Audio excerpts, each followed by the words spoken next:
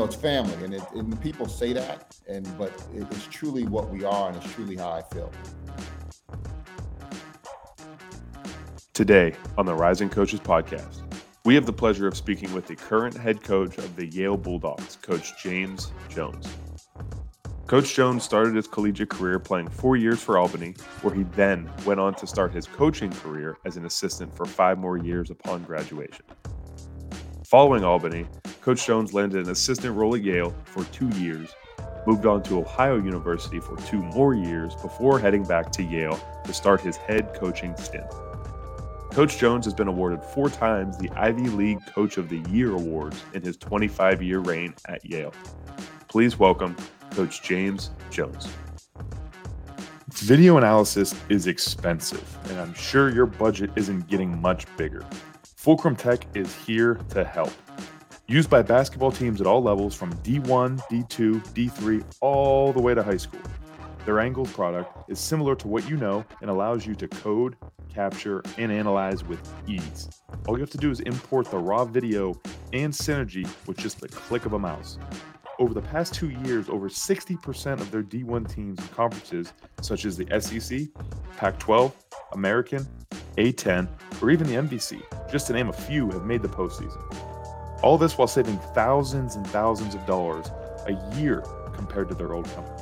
Because let's be honest, who doesn't want to save more money? All you have to do is reach out to @FulcrumTech on Twitter or reach out to their sales at sales@fulcrumtech.com via email, and be sure to mention if you are a Rising Coaches member or the Rising Coaches podcast. Do more, spend less with Fulcrum Tech. Welcome back to another episode of the Rising Coaches podcast. Again, I am Doug Caputo alongside your co-host here, Alan Major, and we're excited today. We get to speak with the current head men's basketball coach at Yale University, Coach James Jones. Coach Jones, what's going on? Doug, Alan, great to be on with you guys. Thank you, man. Good to see you. You too. So to give you a lowdown, we're going to talk a little bit about your journey, what it took and how you got to where the current position that you're in. And then we'll just talk a little bit about, I know being at Yale, you've been there for an extended period of time. So maintaining that position, because not a lot of coaches, it's unique.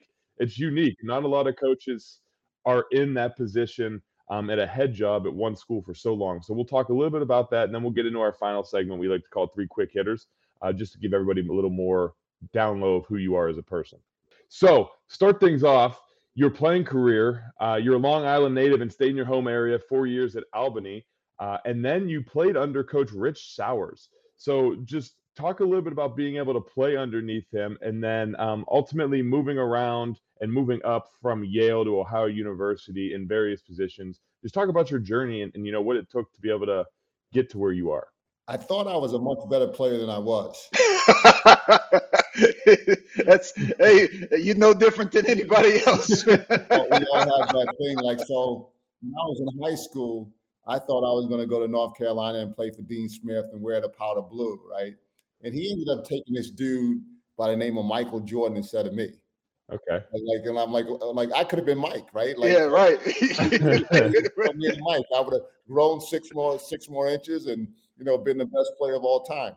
So I wasn't as good a player as I thought I was, and in my mind, I always thought about doing things to become better, but I never really got to them. I was going to go to the park, and there are 6 hoops there, and I was going to make 10 jumpers in a row on each court before I would go home. And I thought about doing that a lot, but I never did it, right? And it was before you had a trainer and all the stuff you have right now. So, we just went out and played in the park. And, as a kid, I remember going to the park and I had these big, thick glasses on, and I'm skinny. I weigh about 106 pounds. And, who's got next? He's like, there, Rod. They said Rod's from What's Happening showed up to play today.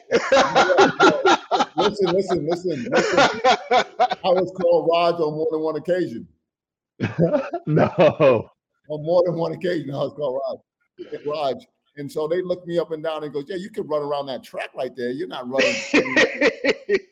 So, I was fairly athletic, and I went to Albany, and coach always had everybody play on the JVs, but I got moved up to the varsity at the end of the season and got to play in the ECAC tournament.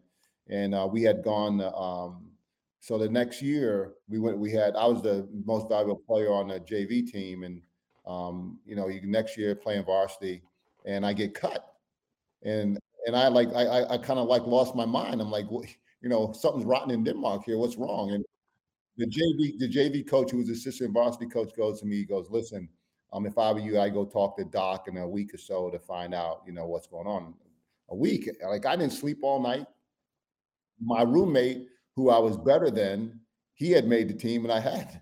And I'm just like, I'm not understanding what the hell is going on. So Doc, I'm sitting out in front of his office. I get there at 7:00. I don't know what time. So the building opened, and I was sitting on the floor in front of his office. And so we go and sit down, and we got to talk, and he goes well, you're not really a 2, you're not really a 3.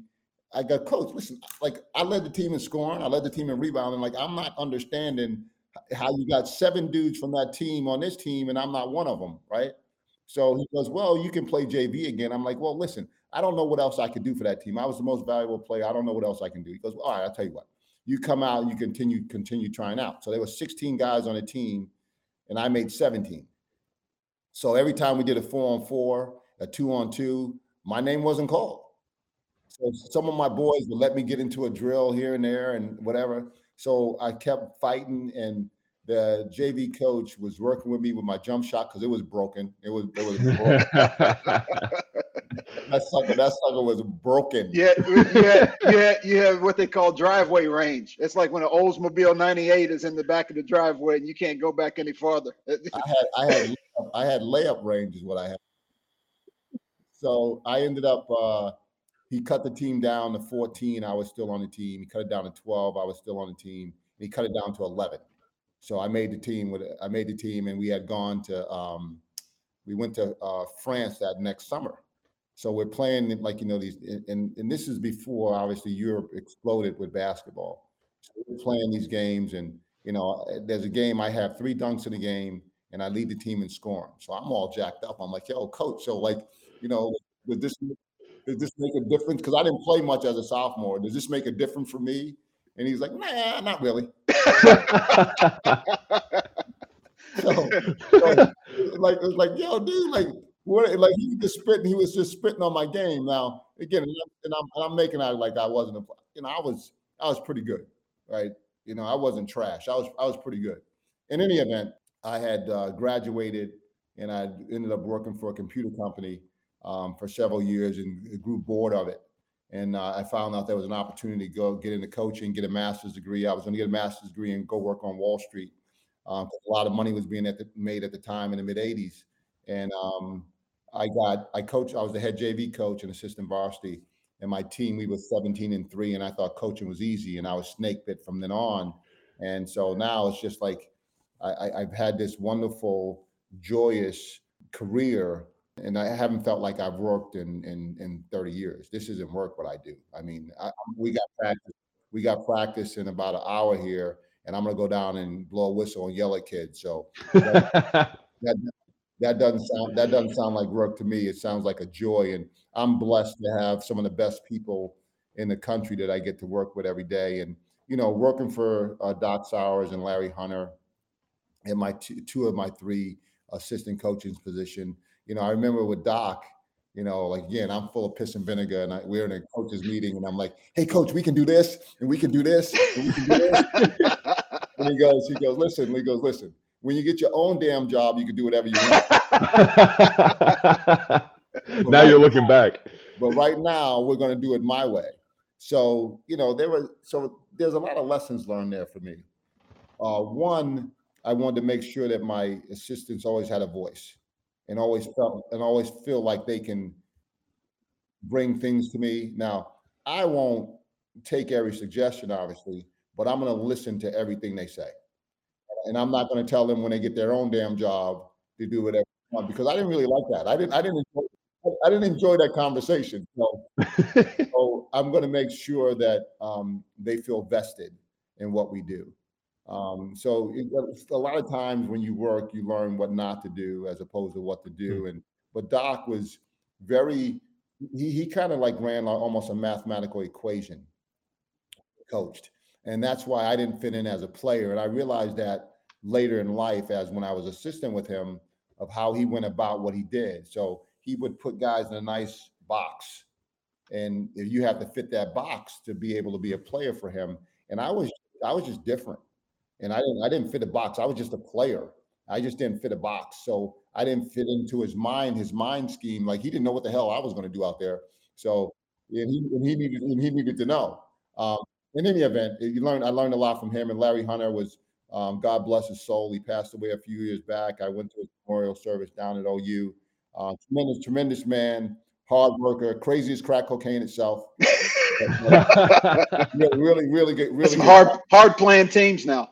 Oh no! Listen. Some hard playing teams, man. For whatever reason, I was just thinking about Larry's stare down of an official one year. Like, he was staring down like he wanted to go. Larry was like, "Let's go. You can't see my team. I'm ready to go right here in front of all these people." But he's a really good man, and I learned a lot from him as well. No, it's great stuff, man. You know, it's funny. I'm sure that shaped how you I was on a Zoom a few weeks ago with you, and I heard you mention giving your assistants rope. And I think sometimes, coaches that maybe don't do that, they can forget that assistants need practice too. Obviously, you talk about players need practice, but coaches need practice coaching. Yeah. They need developing their voice, and then the players seeing that, and I think that just that just makes your team better. Yeah, it's just hard to be an assistant and feel like you don't have a voice. Like, my assistant, Matt Kingsley's been with me for 18 years, right? And Justin Simon's been with me for 12. So I have 30 years of experience on my bench, and like, how many times they want to hear me say the same thing over and over? Uh-huh. They're tired of listening to James Jones.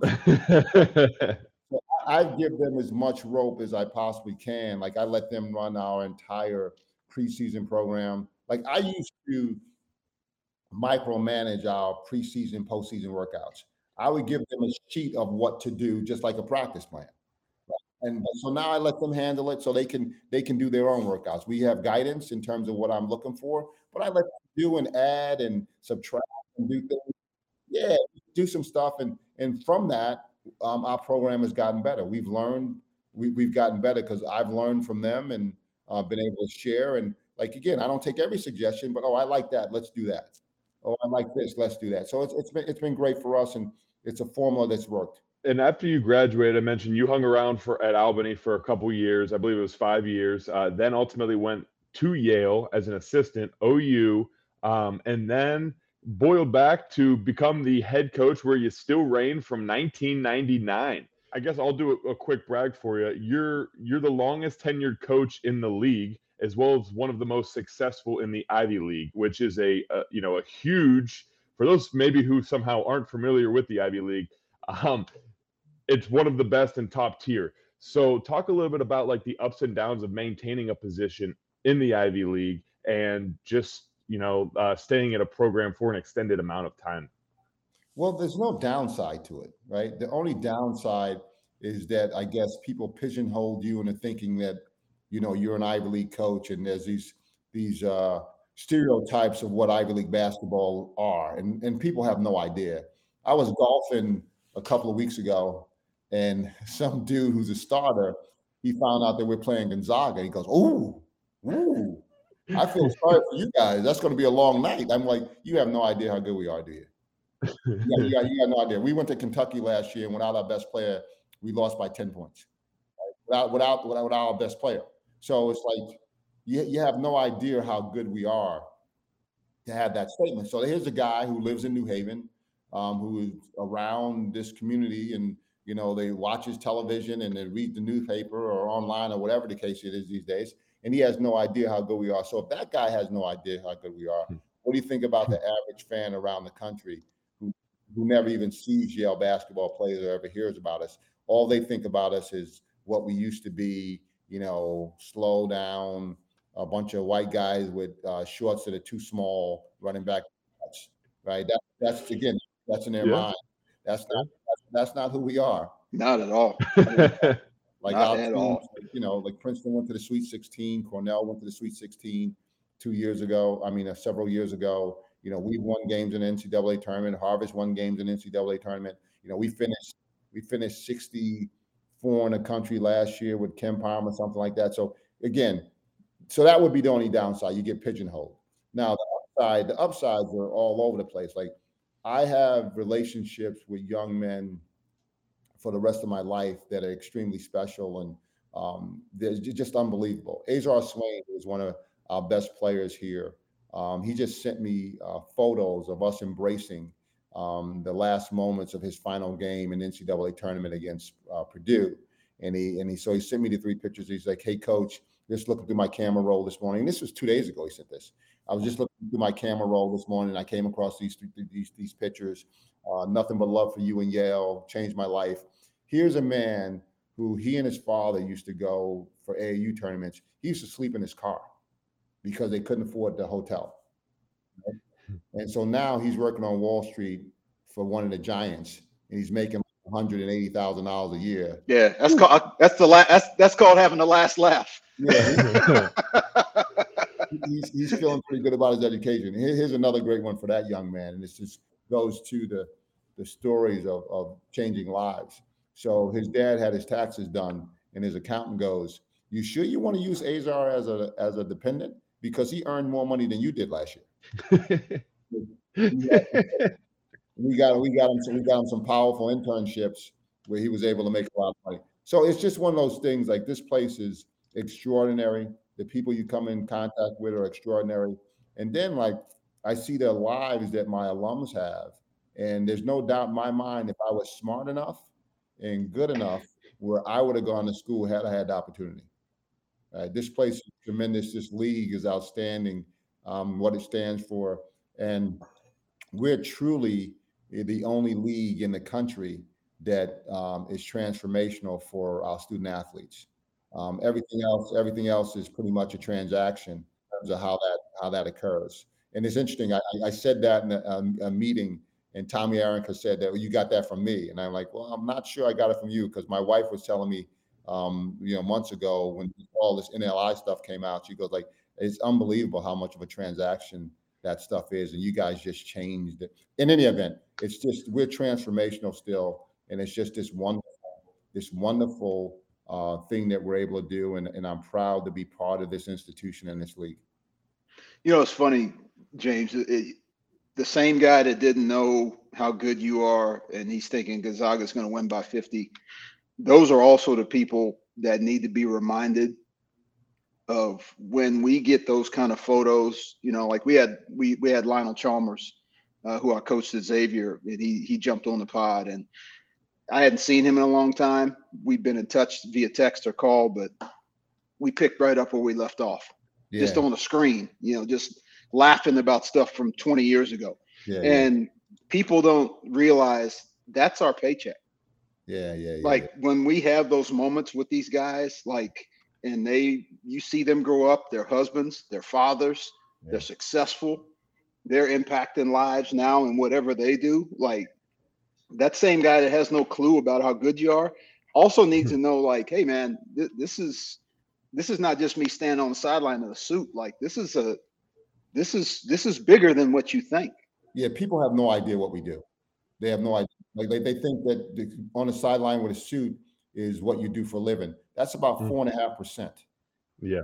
Of what we do. The other 95.5% is the day-to-day stuff that you do with your guys and learning about their lives. I got a kid that's having surgery today on a torn meniscus, and his family's in the Congo, so he's got no family here. He's nervous about it. Didn't sleep last night. I'm going to do milk and cookies later after. That's the part of this whole thing that really, it's family, and the people say that, but it's truly what we are, and it's truly how I feel. And one thing I have to say too is it's funny. Every coach that I shouldn't say every coach. A lot of coaches that we talk to always have a similar story as to how they got into coaching. They had no interest in it at all, and then they end up being this prestigious coach, such as yourself. You said you were looking to be on Wall Street. Now you're sitting here as the most tenured coach in the Ivy League. Kind of going into that, you got into the New England Basketball Hall of Fame in 2016. So what, I guess, does that mean maybe specifically to you as well as to the university? I mean, that's a huge opportunity. Well, listen, it was obviously an honor anytime anybody's going to recognize you for doing something that you love to do, right? And that you feel like you've done a good job at, and that people recognize that. Yes, it certainly was a big deal for me. The dinner wasn't great. You got the dry chicken breast. My wife and my daughter laughed at me the whole time during the. But they keep you humble, though, right? They keep you humble. Your family keeps you humble, so they certainly did. Coach, I've heard you mention this and get into it a little bit. The staples now that are Yale basketball, offensively, defensively.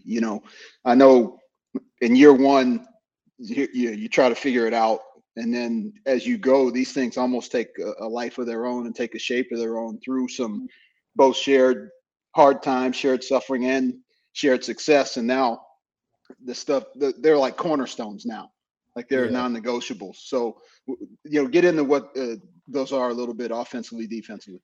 Yeah, we want to do three things. We have three principles, the three pillars for Yale basketball. We want to rebound, and we want to defend, and we want to share the ball. And we think if we do those three things at a high level, we have a great chance at being successful. The most important being to me is the sharing of the ball. It's sort of like making sure your assistant coaches are vested in practice and that they have something to do and they have a voice on your staff. Because if you don't feel vested, it's hard for you to add. And just like a young man who is on the court and like, I don't even get to touch it. I can't touch it. Like, right. Six straight possessions. Like, there's not a kid in the world that's come home from a game and hasn't been asked the question, how many points you score? Nobody wants to know how many rebounds you got. Nobody wants to know how many assists you had. Nobody wants to know how many times you dove on the ground for a loose ball, or how many times you sprinted hard to the ball screen or roll hard to the basket. How many points did you score, boy? That's what they want to know. So, and I'll tell you a quick story here. We had a kid by the name of Greg Mangano on my team. He was the blackest black hole that I've ever seen play a game of basketball. His senior year, the brother had 7 assists. His entire senior year. Jokic gets 7.5. Yeah, sometimes in a quarter. Let's say in a game and a quarter. Yeah. So I think I'm a pretty smart guy, right? I got my state university education. I think I'm a pretty smart guy. I'm sitting here, I bring this Yale student named Greg Mangano, and I have 7 clips of him getting double teamed in a post and him either turning the ball over or missing a shot, with a guy in his seam, Austin Morgan, who's wide open, a guy on a wing, Sam Martin, who's wide open. They both shoot around 40% from the arc. And Greg, so I show him the video, and I think that this is going to just be the tide that turns it, and he's going to realize he needs to pass the damn ball. So he looks at the video, he looks at me, he looks at the video, looks at me, and goes, "Hey, coach, I think that we're better off with me shoot the ball with those 3 dudes on me than pass more of them." And it was like he wasn't laughing. No, he did serious. He just straight serious. Right. This brother was serious as cancer. So like I knew that I was at an impasse, and I had a Greg Mangano problem, but the bigger problem was James Jones, because my offense was trying to get him the ball all the time, thinking that he would make the right play, and he never did.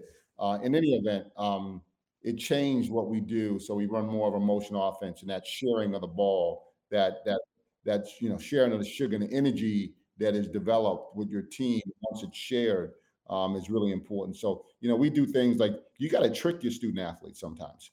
So we have a half court scrimmage, and like we have one today where we count ball reversals.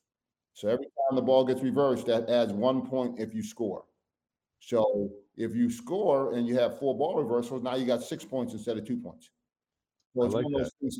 So now the guys are thinking, well, we got to move the ball because I'm trying to win, because they all want to win the drill. At the end of the day, no doubt. Yeah. Right. They want to know what's on the scoreboard. They don't care about learning to get better. So we had to trick their behinds into, okay, now ball reverse. So it's one of the things that, an epiphany I had, in a bathroom talking to the lacrosse coach.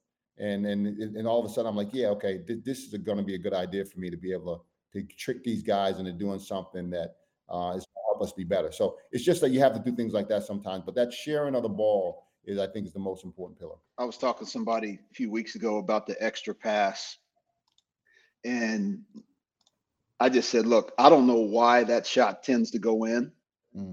In a way, I don't want to know why, because that's one of the beautiful mysteries of the game.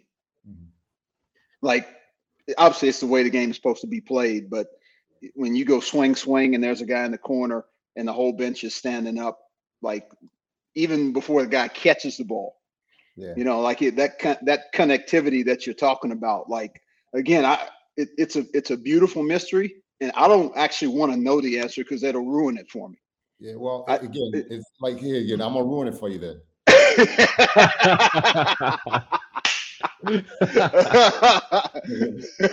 This is all theoretical. It's my theory.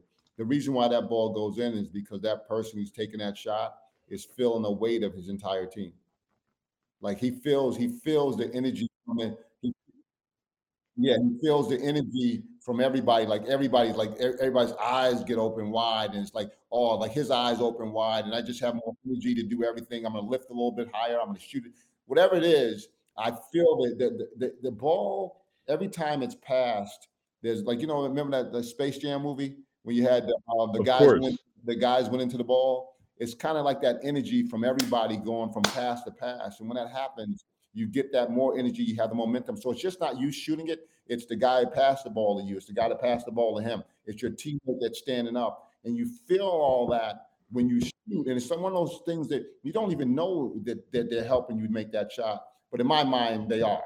So that's kind of how. So you even got bad shooters like me making that shot. Right. I have never heard anybody say it in those regards, though. The Space Jam metaphor. I like that. I like that a lot. So what we'll do, Alan, unless you got anything else, I say we can cut to. I know we're crunched with a little time, so we can cut to the final segment. Yeah, I got one more for you, James. Obviously, you've done this a long time. And we're, as coaches, obviously we're on our players a lot about developing and getting better. What's the next step for you, or what is the thing that you tried to attack maybe this off season to improve yourself? Because the beauty of that is obviously all you're going to do is turn around and share that with your team anyway, your own development. What have you tried to personally, as a coach, focus on to say, okay, this is one thing I need to continue to develop myself at? Yeah, I think just being okay with giving up some of the responsibilities of the program to my assistant coaches. Because when you've had guys as long as I've had, like I said, they get tired of hearing me talk, man. They get tired of it. And I can understand it. So I'm trying to increase their voices and trying to give them leverage to speak and talk and to grow and to help our team. Because, you know, like I used to be assistant coach in a room and I wasn't heard sometimes. I'd be sitting there and I'm trying to help the guy and listen to anything that James Jones has to say. So I giving those guys, and I think I had some pretty good things to say, right? And so now because I think I have some pretty good assistants, giving them a chance to talk. So being able to relinquish that is hard though, because I had a conversation with them going, listen, dudes, I'm going to give you some rope here. But every now and again, I'm going to feel a certain way because I know me. I'm going to feel a certain way. So you got to be okay with me feeling a certain way because I'm going to get. It's hard. Like, is it giving up your baby, man? It's like you just can't give your baby to anybody. This. I've been doing this for 5 years. Like this program was the worst in the country when I took it over. Like there were 316 teams in the country. 316 teams in the country. Yale was ranked 314. We were the worst of the worst. There was like Brown and like Longwood that were beneath us, and so everybody else was above. Not anymore. Not anymore. No. No more. Not at all. No more. Not at all, man. No. Good stuff, man. No, I love that. I mean, that's something that's never solved, right? Like Doug and I had somebody on the other day. We almost said it's like tending to a garden. You know, like tending to a garden is never handled where somebody says, "Oh, my garden's good." Yeah, it always needs something. Always you know, something. And so that's something that's never solved, but clearly it's affected your program in the best of ways. And those guys are going to look back when they get opportunities down the line, and they'll thank you for it because they don't realize how much they're growing by that being allowed to happen. Yeah, they're looking to take me out so they can take over. Right. You're looking up under your car before you turn the ignition on. Listen, I'm gonna tell you guys right now, Alan, Doug, if something fugazi happens to me, like Coach, look at those dudes first. Right. Those dudes out first. We got it on tape right here. No doubt. We got evidence right here. You go that Yale basketball gonna be on Dateline. Get their alibi. Check into that stuff. Oh, great stuff, man. All right. Well, Coach, what we'll do is we'll get into the final segment and then we'll wrap things up here. All we have is 3 quick questions. We like to call our segment the 3 quick hitters. So 3 quick questions, short, quick responses from you. And then all we're really looking to do is just get all the listeners to be able to learn a little bit more about who you are as a person. So the first one is, what is one thing you don't think you could go a day without? Working out. Working out? Yeah. Yeah, great answer. What is the longest you've gone, and I had to put this on here especially for a coach, what's the longest you've gone without sleep and why? Probably we took a flight to China.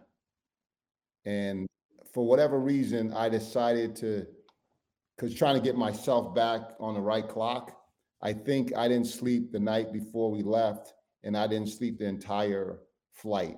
So it was like 36 hours or something like that. Wow. Staying awake on a plane. Oh, man. I would have found out. Yeah, I think I watched every movie they had. I was going to say, you have a lot of time there. Right.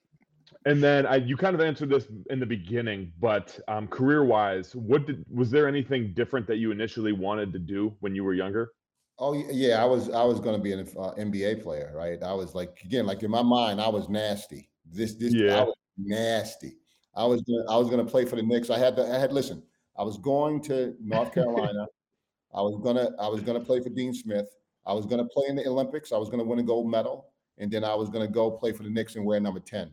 Walt Frazier was my dude, and I got a chance to meet Clyde at Garfinkel's memorial service in the city. It was at his restaurant, and I got a photo with Clyde. And it was just real quickly, when I was a kid, the Knicks, he and Dave DeBusschere were at like some T.C. Richardson Sons or whatever the case. And so we went to try to meet him and get an autograph. So like you can imagine, like thousands of people showed up for this. And I remember being on my dad's shoulders and like, all excited. This is my dude now. Clyde was my, and so Clyde and DeBusschere walked in, and I got a chance to see him. And my dad go, "That's enough. Let's go. I'm done." Listen, I am not. My pops was like, "I am not waiting for any autographs here. I'll be here for 6 days. We're gone." And like, I don't know. Maybe I'm like 7, 8, 9 years old. I'm like crying. Right. He could care. He could care. Let's get in the car. Get in the car. Here's a tissue. Get in the car. Let's go. I'll sign the paper for you. Write his name. How about that? Exactly right. And then the final question we like to ask all of our coaches who are on the call. So as this platform, Rising Coaches, it's primarily for coaches moving up in the industry, but then also, being able to advance in positions. So what is your best, if I'd say to narrow down and find one best piece of advice for young rising coaches who are trying to get their foot in the door, and then how can they accomplish this goal? Yeah, so the hardest thing to do, this business is based on who you know. It's all about who you know. It's hard to get a job with somebody that has no idea who you are, like a cold call. It happens, but it's rare. Guys are going to hire former players. They're going to hire former coaches. So it's all about who you know. So trying to get your foot in the door, volunteer at camps, go to practices, meet the staffs, and because the assistant coaches are the next head coaches. So getting a chance to know some assistant coaches is really important. So go to work camps, do a bang up job, show up early, stay late, make sure they know who you are, follow up, and just naturally follow up. And it's interesting. Here's a great one for you. Like I was at Ohio University, and my man Skip Prosser, we went to watch this guy, Brooks. I can't remember Brooks's last name. Anyway, it was the first day of recruiting one year, and So Brooks is on his team. They had this one kid that looked like Ollie from Hoosiers. And Ollie was taking every shot. Ollie was like, listen, this is my world. Yeah, right. You guys get your own. I'm on. I mean, Ollie, would you Brooks? That's what we're here to see. So when we were there, one of the coaches handed out like photos of all the players on the team, what their high school were, what the GPAs and all that kind of stuff. So a few days later, I cut and pasted that, and I sent it to Skip, saying that, hey, listen, my name is Ollie, and I want to come play for you at Xavier. Man. So Skip called me up and he goes, listen, man, I'm going to say, Tony, you got way too much time on your hands. But what was great, what I thought was great about that was that, like, Skip didn't hire me, and I don't even know if he had a job opening, but it was just a natural thing to do. It wasn't forced. I didn't try to find my way in, or it was just this natural, because we were laughing about this kid the whole time. It was just a natural way of connecting with someone. And I always felt like, God bless Skip's soul, I always felt like I had a connection with Skip because of that one interaction and watching this kid play and us laughing about some dude that stunk was shooting the ball. Yeah. No, that's beautiful, man. I mean, the another angle of this platform started as networking, but what we've really now trying to shift to is growth and development as well, and helping guys grow. And part of helping guys grow is, just again, preaching over and over. And Doug and I don't need to bring it up because all the guests have said it. It's just the power of not just relationships, but also being authentic along the way. Like, don't create a relationship with the hope that you're going to get something. Have your goals, but be authentic along the way as well. No question. Something natural that occurs, that's fine. It's just hard. It's just like a relationship when you're getting married or dating someone. It's like, you can't force it. It's just got to happen. But you got to get in the arena. You got to go out. You got to go out to see if you can find something, though, right? No doubt. Correct. You can't stay at home. No question. At least not back in my day. No. All this swiping. Yeah, now you got the dating apps. You just scroll through. And I know nothing about that. If I was single, I'd have a big problem because I got no interest in doing any of that. I'll tell you what, we got some great information today, but got some good laughs out of this too. Thank you, Coach. You guys are welcome. Yeah, so that does it again for another episode. Coach, thank you again for sharing your experiences, and thanks to all our listeners for tuning in. And again, another episode down for Rising Coaches Podcast. I'm Doug Caputo alongside Alan Major here, and keep working, keep rising, coaches. Prepare your team for success this season with our friends at Dr. Dish Basketball, the official #1 selling shooting machine in basketball. If you're looking to transform and focus your team's training efforts, all you have to do is mention Rising Coaches or tell them we sent you with the Rising Coaches Podcast. For an additional $300 off select Dr. Dish shooting machines. I want to thank all our listeners for tuning in with us this episode. If you are not a member, want more content, or even be a potential member on our member spotlight to have your story heard, go visit risingcoaches.com. Follow us on Facebook, Instagram, and X at Rising Coaches. And don't forget to subscribe, leave a rating, and review so we can continue to keep rising together.